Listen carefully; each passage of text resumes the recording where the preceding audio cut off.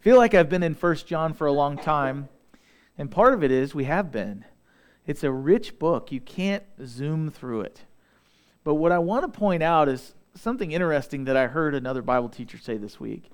He said, isn't it interesting that while Jesus was walking the earth, there was never one person that questioned whether or not he was a human being.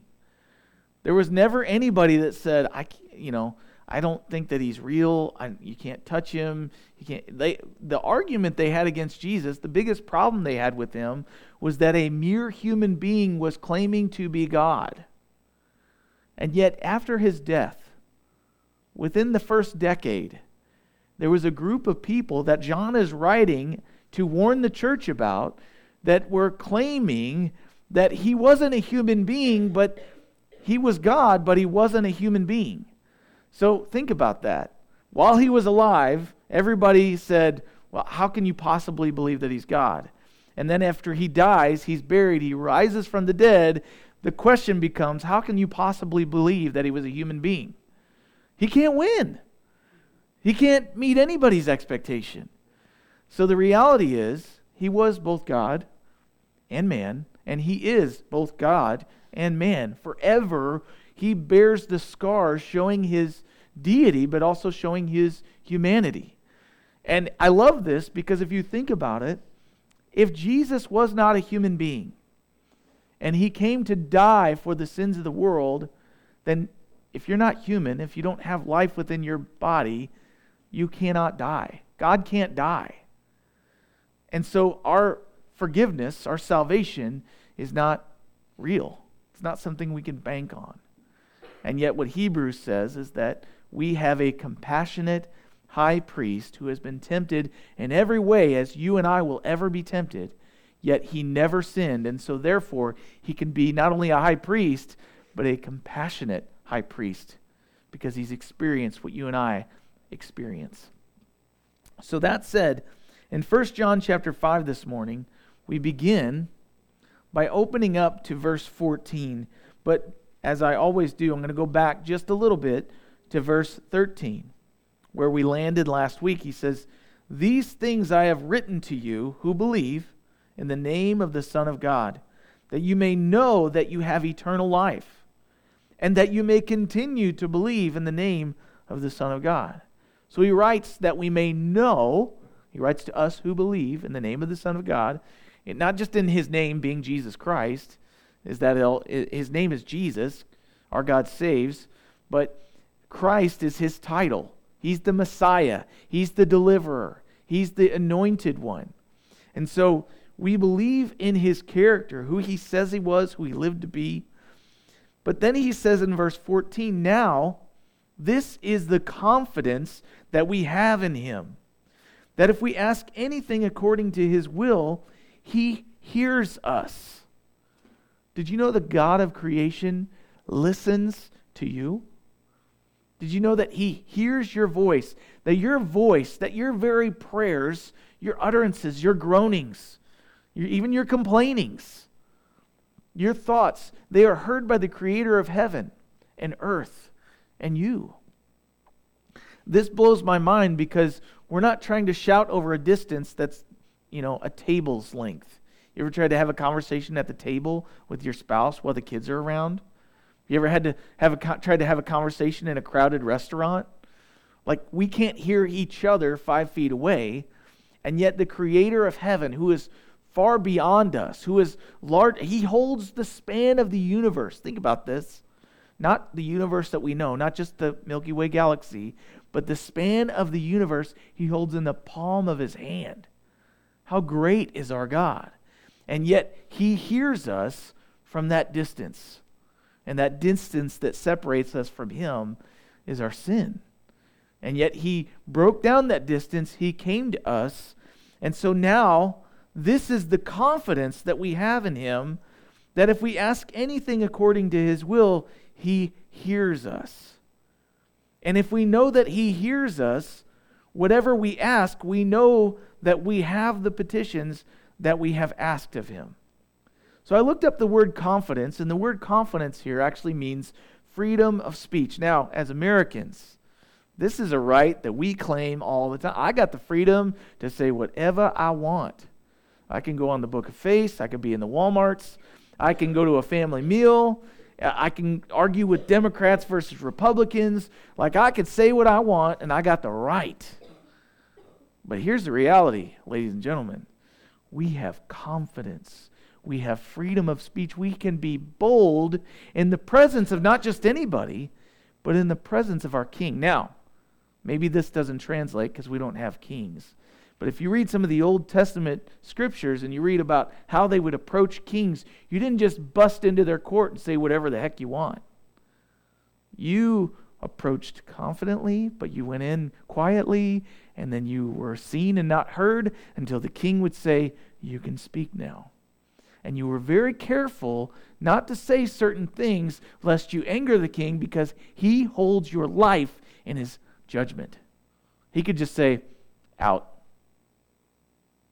And if you read the book of Esther, that's what happened, right? Esther was, with fear and trembling, approached King Xerxes, and she went in when she was not summoned. Therefore, if he did not extend his scepter to her, she could be killed. And this is one of his wives. And so even as a wife of the king in those days, you didn't just go in there anytime you wanted. And yet, what our scriptures tell us is we can have confidence in the presence of our king. 1 John chapter 3, one page to the left, at least in my Bible, says in verse 21, "Beloved, if our heart does not condemn us, we have confidence towards God. And whatever we ask, we receive from him, because we keep his commandments and do those things that are pleasing in his sight." And so confidence comes from right relationship with God. And if you and I have spent enough time in this book, we see that right relationship doesn't come from what we do or don't do. Our right relationship comes because of what Jesus has done. And it is accomplished. It's complete. It is finished. And so in Hebrews chapter 10, we have this passage where again he mentions confidence. In verse 19, the writer of Hebrews says this, "Therefore, brethren, having boldness to enter the holiest by the blood of Jesus, by a new and living way, which he has consecrated for us," or set apart, "through the veil that is his flesh, and having a high priest over the house of God," he says, "let us draw near with a true heart in full assurance of faith." That's confidence, assurance. We have the right to be there. He says we have full assurance of faith, having our hearts sprinkled from an evil conscience and our bodies washed with pure water. Now think of that in the context of what we just read last week, where he says we have these threefold witness: the blood, the water, and the Spirit. Now we talked about all the other implications of that, but I want to point out in this passage, he says we have full assurance of faith. Our hearts have been sprinkled from an evil conscience. In the Old Testament, if they would sprinkle the implements that would be in worship, they would sprinkle them with blood, which to us is creepy. But that's how they would purify the elements that would be used in the temple. But then he says we have our hearts washed. So we have our hearts sprinkled from an evil conscience. He purifies us, and our bodies washed with pure water. Before the priest would go into the temple, he would get into this big, huge bath, and he would take a mikvah or a bath before he would enter. He would essentially, he's symbolizing that he's clean enough to go into the presence of the Lord by the washing of the water. Now, we don't take enough baths to get holy before God. But what Ephesians 5 says is that Jesus washes us in the water of the Word. The Word of God actually cleanses us and makes us holy so that we can approach boldly before the throne of grace. So he says there, "Let us hold fast the confession of our hope without wavering, for he who promised is faithful." So we can draw near with full assurance by blood and water. And then another thing I want to point out is in John chapter 14. Because he says this phrase in verse 13 of chapter 5, in his name. So in John chapter 14, verse 12, John, the same author, writes according to the same theme.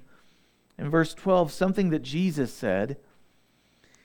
He says, "Most assuredly I say to you, he who believes in me, the works that I do, he will do also." Now, number one, this is awesome to me, because if we believe in Jesus and we're following him, the works that Jesus did, and if you're reading through the Gospels at any time, the works that he did were pretty stinking amazing.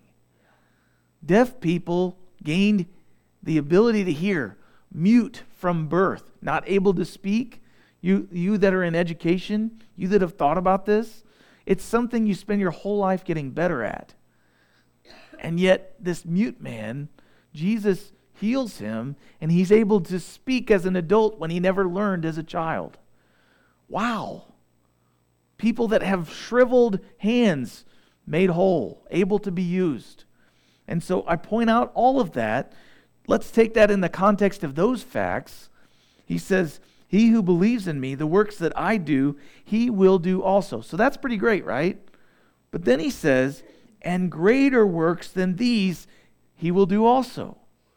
So he says, the things that I've done, you're going to be given the Spirit of God, and you're going to do greater works than Jesus. Jesus himself said that. That wasn't one of the apostles. Can you imagine being one of the disciples going, how's that even possible?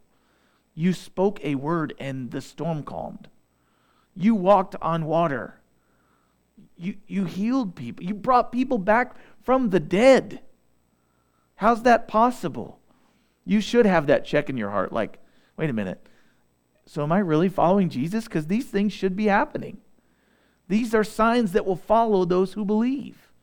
Now, we don't follow God because he does these miracles, but he uses these miracles to open people's eyes to the kingdom of heaven.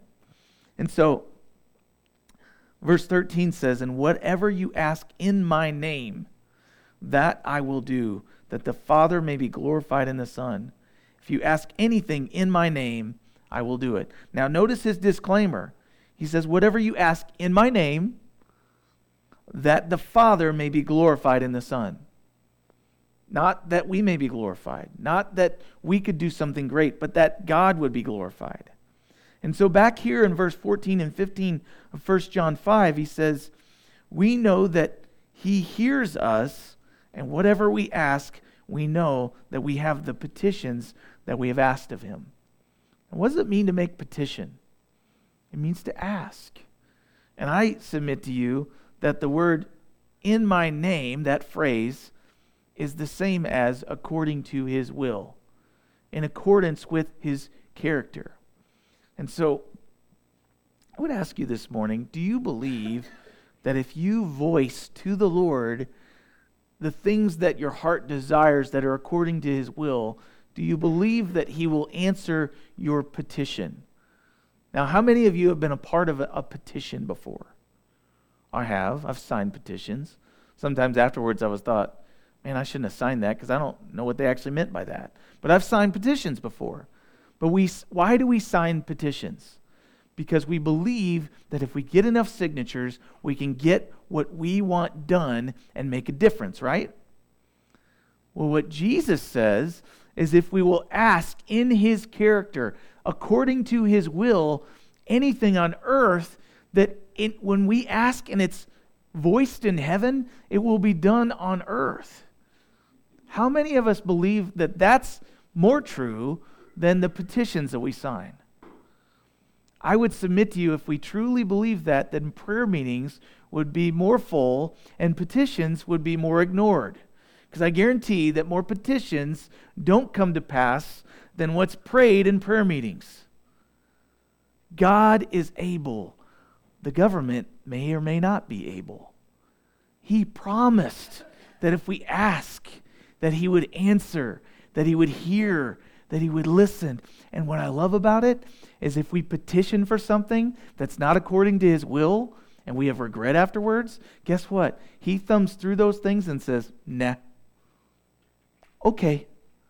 Nope. That's going to harm you. That's going to be good for you. So we can sign the petition, and then he can say no, and he's going to protect us. So I submit that to you because we have a prayer meeting every Sunday morning. Easy plug, right? At 9 a.m. And we pray over the service. We pray for families. We pray for things that are going on. And I truly believe that when God's church is on fire, that people are asking for things that seem not only doable, but also impossible, because we want to see God move. And the greatest way to get God to move is to go to him like a child and ask. Now, that doesn't mean that we can't get together outside of church and have prayer. And I know that you guys are doing that. I'm grateful because we've seen God move in mighty ways in families. But in Matthew chapter 18, verse 19, Jesus says this.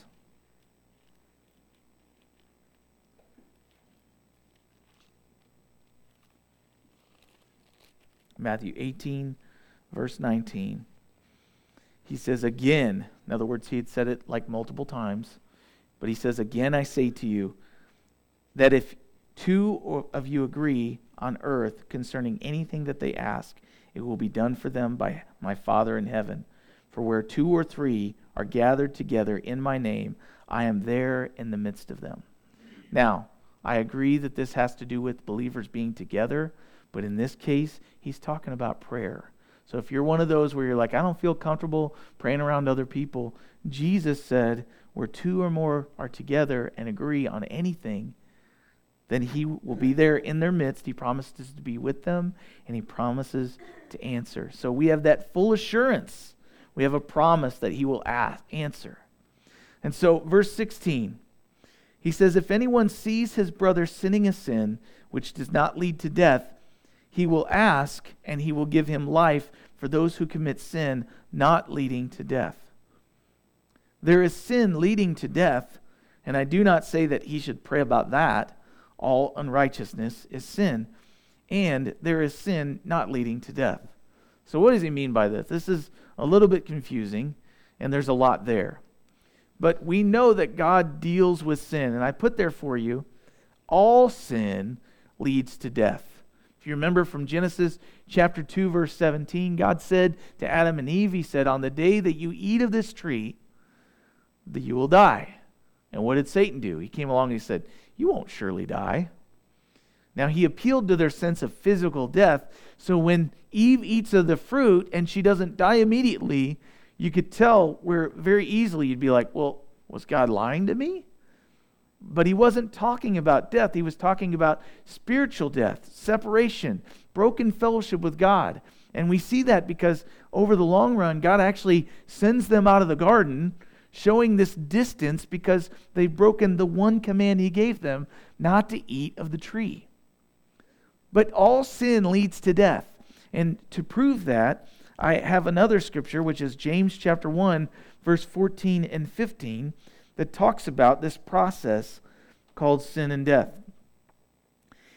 He's telling them not to blame God for tempting them, but in verse 14 he says, but each person is tempted when he is drawn away by the desires in his heart, and he's enticed by sin or the opportunity to sin.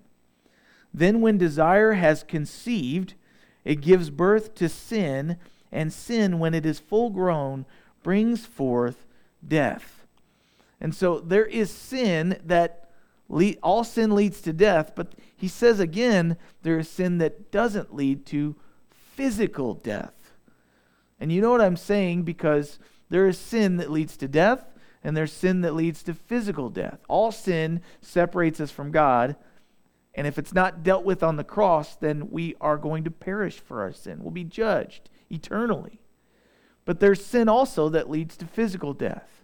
For instance, if I'm driving down the road and I am breaking the law, I'm drunk, and I'm speeding, that is a sin, multiple sins, that leads to what?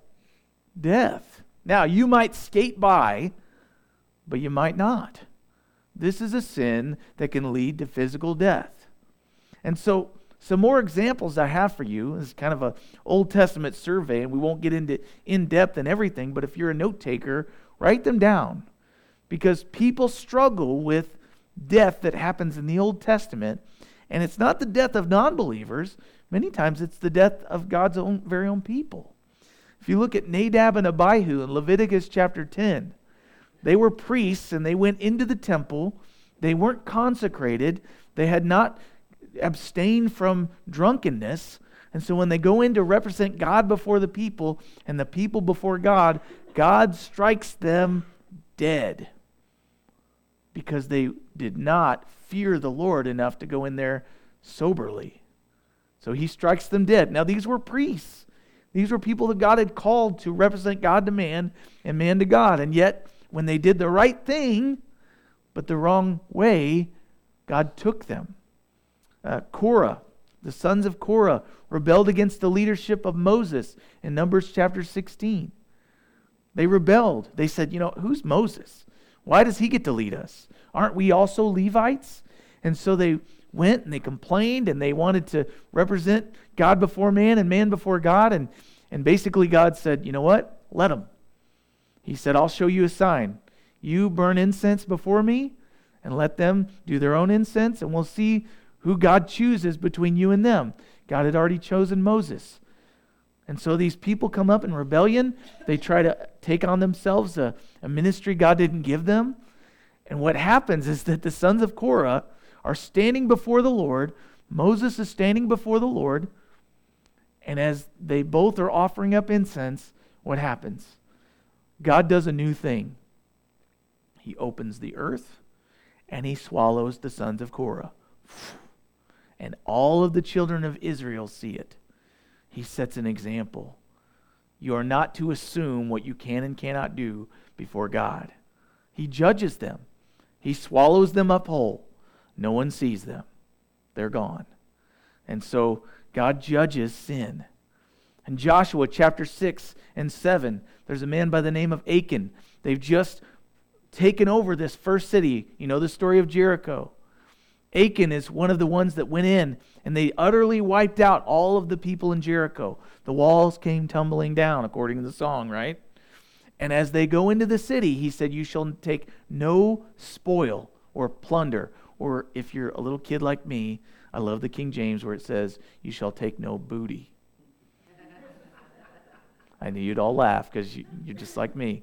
But they go into the land, they take this first city, they're not to take any of the stuff. One of the things they're not supposed to take are idols.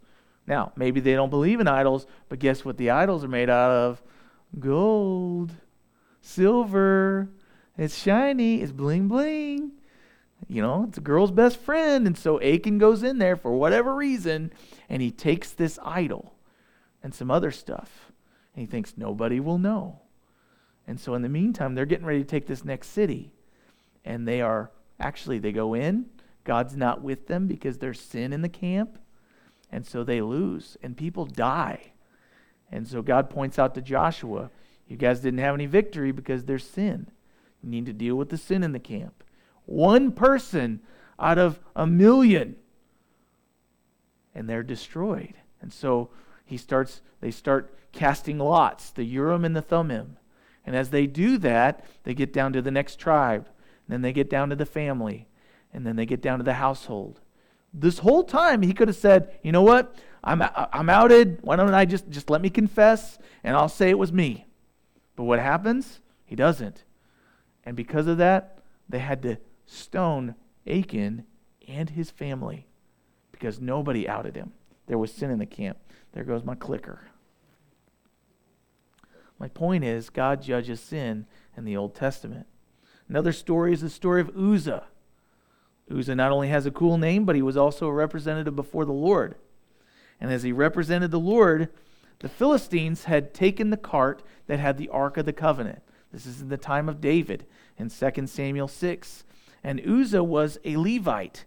The Levites were the ones that would take the stuff that was inside the tabernacle at the time, and they would move it from town to town as they traveled. It wasn't a temple that was physically built and founded on a foundation it was always moving, the tabernacle. It was, able to be moved, and so they would carry the stuff, and there were specific laws and rules on how they were supposed to carry the stuff.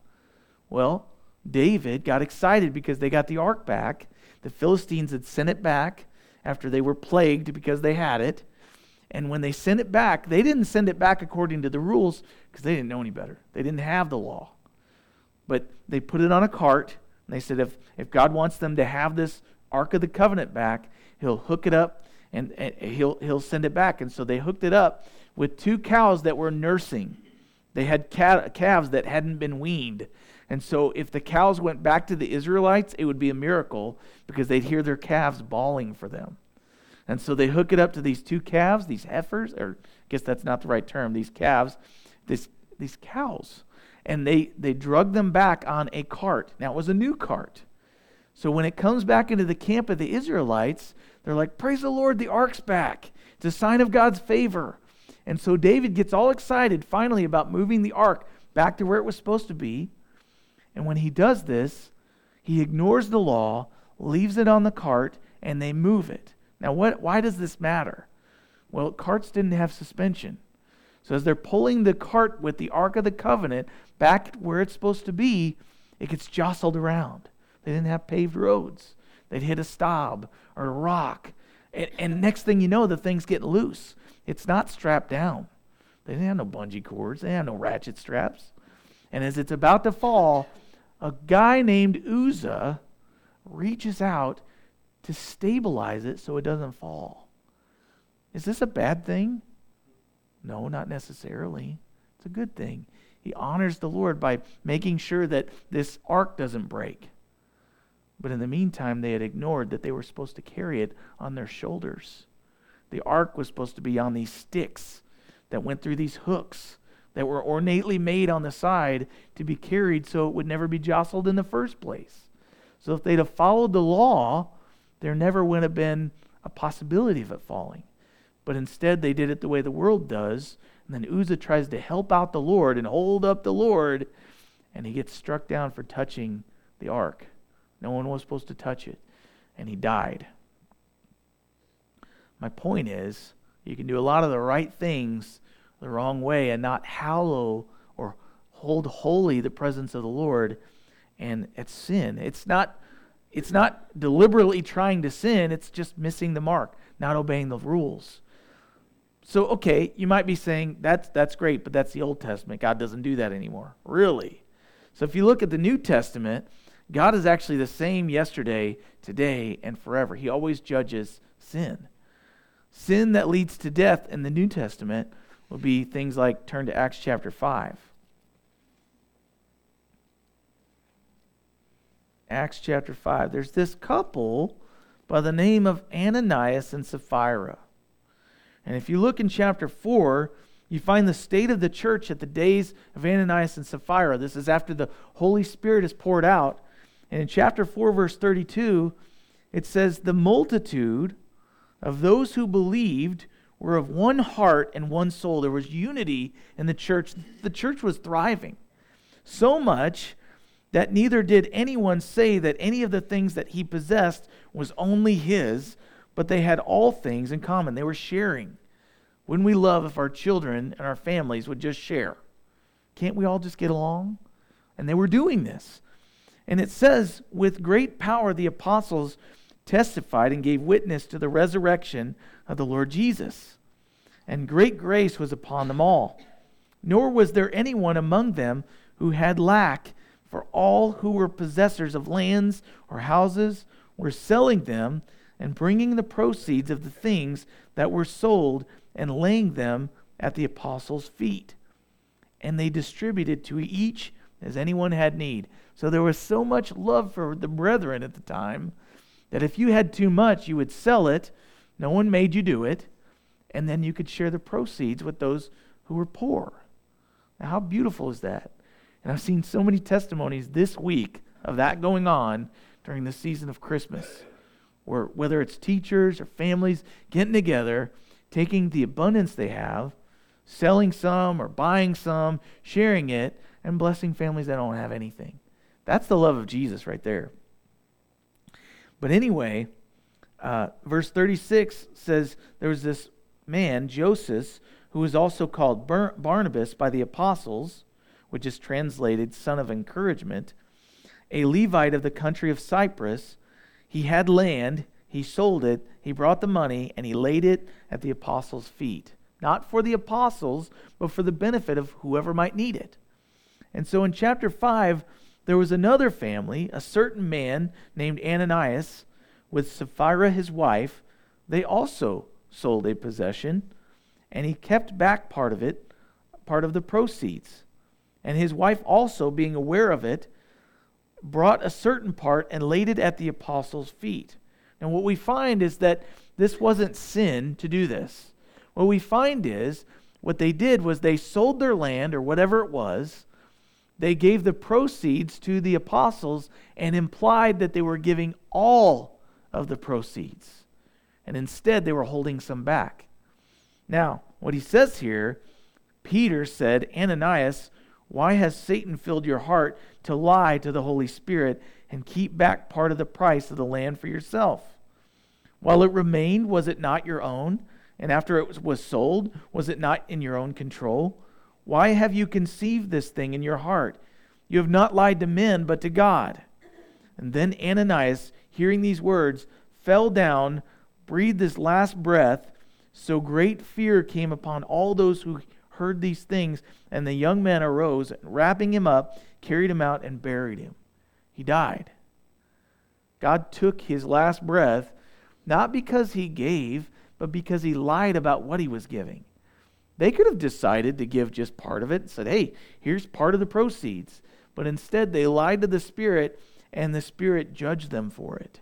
Now I believe that part of this judgment was because the church was so young that the church still needed to fear the Lord, even though there was all this love going on. They needed to know that God still judges sin, and that you can't just do anything and imply that you're giving all.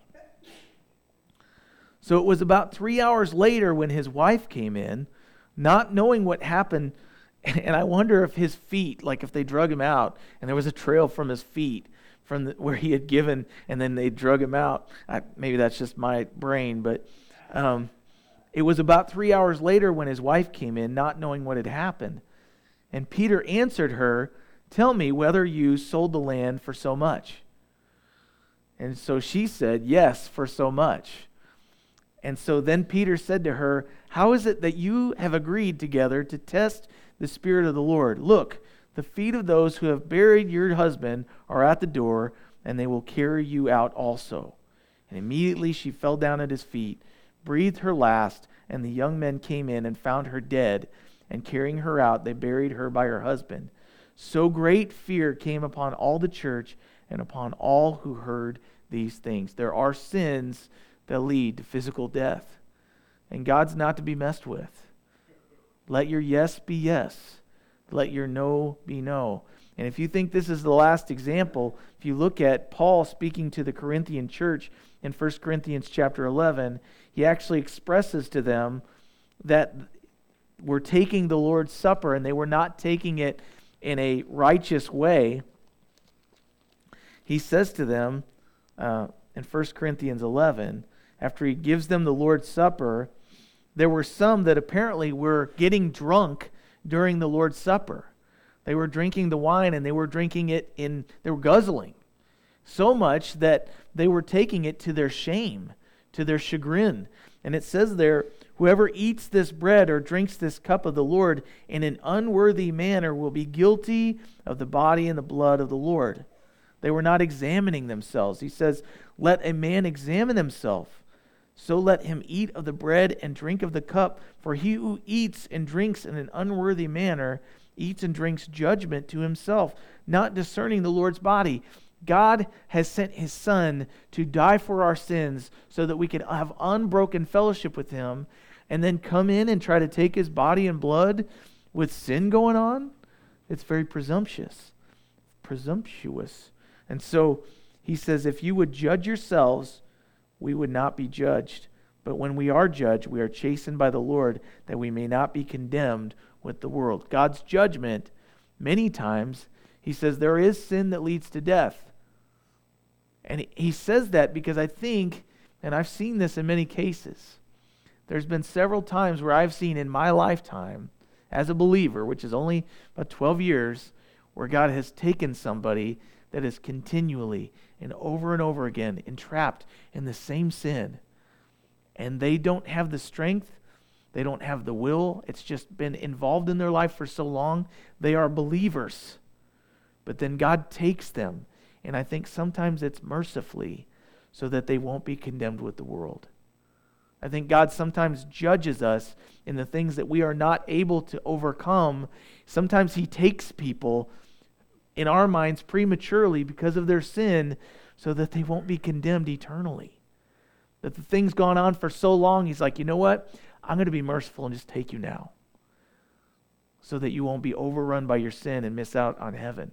Jesus said to His disciples, He said, it's better for you to cut off if your hand causes you to sin, it's better to cut it off so that you can enter into life maimed rather than missing out altogether on fellowship with God. And I think sometimes we don't have the wisdom enough to go, you know what? I've been an alcoholic for so long, this thing's going to overrun me. I need to flee temptation. I need to do all that I can. And we don't, and God goes, fine, I'll take you, because you're not smart enough to do it on your, and so it seems so harsh, right? Because life and death. But what we find out is that life is actually found in Jesus, not now and here. And so one more passage, Hebrews chapter 12, he talks about this, the importance of dealing with sin so that our sin won't be dealt with for us. Hebrews chapter 12 says this, therefore we also, since we're surrounded by so great a cloud of witnesses, let us lay aside every weight and the sin that so easily ensnares us. Let us run with endurance the race that is set before us, looking unto Jesus, the author and the finisher of our faith, who for the joy that was set before Him endured the cross, despising the shame, and He sat down at the right hand of the throne of God. He says, consider Him who endured such hostility from sinners against Himself, lest you become weary and discouraged in your souls. He says, you have not yet resisted to bloodshed, striving against sin.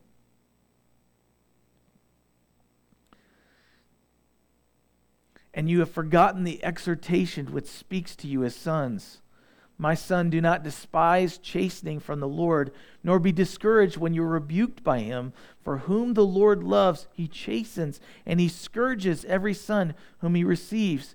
If you endure chastening, God deals with you as with sons. For what son is there whom a father does not chasten? But if you are without chastening, of which all have become partakers, then you are illegitimate and you're not sons. Furthermore, we've had human fathers who corrected us, and we paid them respect. Shall we not much more readily be in subjection to the Father of spirits and live? God corrects His children. And what we find is if we'll endure correction, we'll actually find life, real life. And think about this. Every one of the examples I gave you, they were all judged according to how much they knew. God has revealed Himself in different times in various ways, Hebrews 1 says. But in these last days, He's revealed Himself to us through His Son, Jesus Christ. We have the canon of Scripture that is finished, that testifies of Jesus all the way through. Not only that, but I can get on my phone, I can get on my computer, I can Google a piece of a verse, and even Google, which I believe is an instrument of the world, knows Scripture better than we do, and we can Google just a piece of Scripture we know and get the whole passage instantly. We have much that we are required of because we have so much truth readily available to us. And so the question becomes, are we taking full advantage of it? So I'm going to zoom through these last couple of verses because I said I'm going to finish. And I have Homer Simpson up there with you. You guys ever watch The Simpsons? You don't have to lie. I know you all have. But in The Simpsons, there's this classic time where he has, of course, the angel on the side, and he's got the devil on the other side. Of course, they're making decisions, and so I'll tie that in here in a minute. But it's like, I think it started with Looney Tunes. But in 1 John chapter 5, verse 18, he says, "We know that whoever is born of God does not sin. But he who has been born of God keeps himself, and the wicked one does not touch him. We know that we are of God, and the whole world lies under the sway of the wicked one." So whoever is born of God does not remain in sin. We've hit this topic so many times in 1 John. New creations, if we are new creations, we've been born of God, we have new appetites. That's what 2 Corinthians chapter 5, verse 16 and 17 says. And this desire for better things makes the carrot that Satan will dangle before you no longer seem appetizing. Now, I don't know about you guys, nobody can dangle a carrot in front of me and tempt me. But maybe it's a brownie. Maybe it's some pizza, Maybe it's taco night. Taco night, man, that...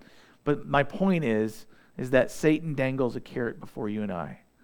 And it's the temptation to sin. And if you have a desire in your heart, that desire meets the temptation. We read it in James. It conceives and brings forth sin. And sin, when it's fully mature, brings forth death. But here's the reality. If we're new creations in Christ, we no longer have an appetite for sin. The brownie doesn't matter anymore. The temptation to sin no longer tempts us. And the wicked one does not have the ability to touch you. In contrast, the world is under the control and the direction of the wicked one. He blows the wind and they are swayed. He blows their life around and they're moved. Anything that he shakes up, they're affected by. We're not supposed to be that way. But in 1 John chapter 2, verse 15, he says this, "Do not love the world. Do not love the things in the world. If anyone loves the world, the love of the Father is not in him." He says all that is in the world, the lust of the flesh, the lust of the eyes, the pride of life, it's not of the Father, but it's of the world. And the world, these things that we desire so much, are passing away, even the desires for them. But he who does the will of God lives forever. And so, the world is swayed by Satan, but the child of God is not. And this is what inspires the prayer. You can read it in Colossians chapter 1, but his prayer for them is basically that they would no longer be tossed and swayed. He says, "This reason, since the day we heard it, I do not cease to pray for you and to ask that you may be filled with the knowledge of God's will in all wisdom and spiritual understanding, that you may walk worthy of the Lord, fully pleasing him, being fruitful in every good work and increasing in the knowledge of God, strengthened with all his might, according to his glorious power, for all patience and long-suffering with joy, giving thanks to the Father who has qualified us to be partakers of the inheritance of the saints in the light. He has delivered us from the power of darkness. He has conveyed us into the kingdom of the Son of his love, in whom we have redemption through his blood and forgiveness of sins." He's done it all, and we are partakers. And the reality is, you're either going to serve Satan or you're going to serve Jesus. The question is, and even Bob Dylan pointed out that fact, you got to serve somebody. Look up the song. It's true. We all serve somebody. The question is, who? Now I sound like Dr. Seuss. So verse 20.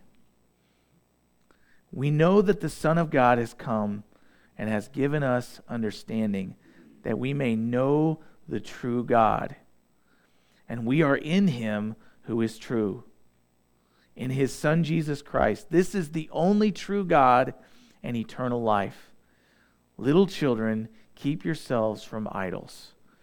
So, we know the Son of God has come to give us understanding, so that we may know him. That's the whole point of 1 John, knowing God. So that we may know the truth through him. So that we may be in him who is true. So that we may be in Jesus Christ. This is eternal life. Relationship with God through Jesus. To know and be in Jesus Christ is to know the one true God. This is eternal life. And in the meantime, he says in verse 21, his closing thought is, keep away from anything that might take God's place in your hearts.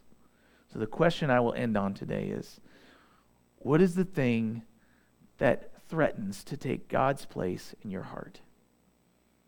What is the thing that so easily ensnares you?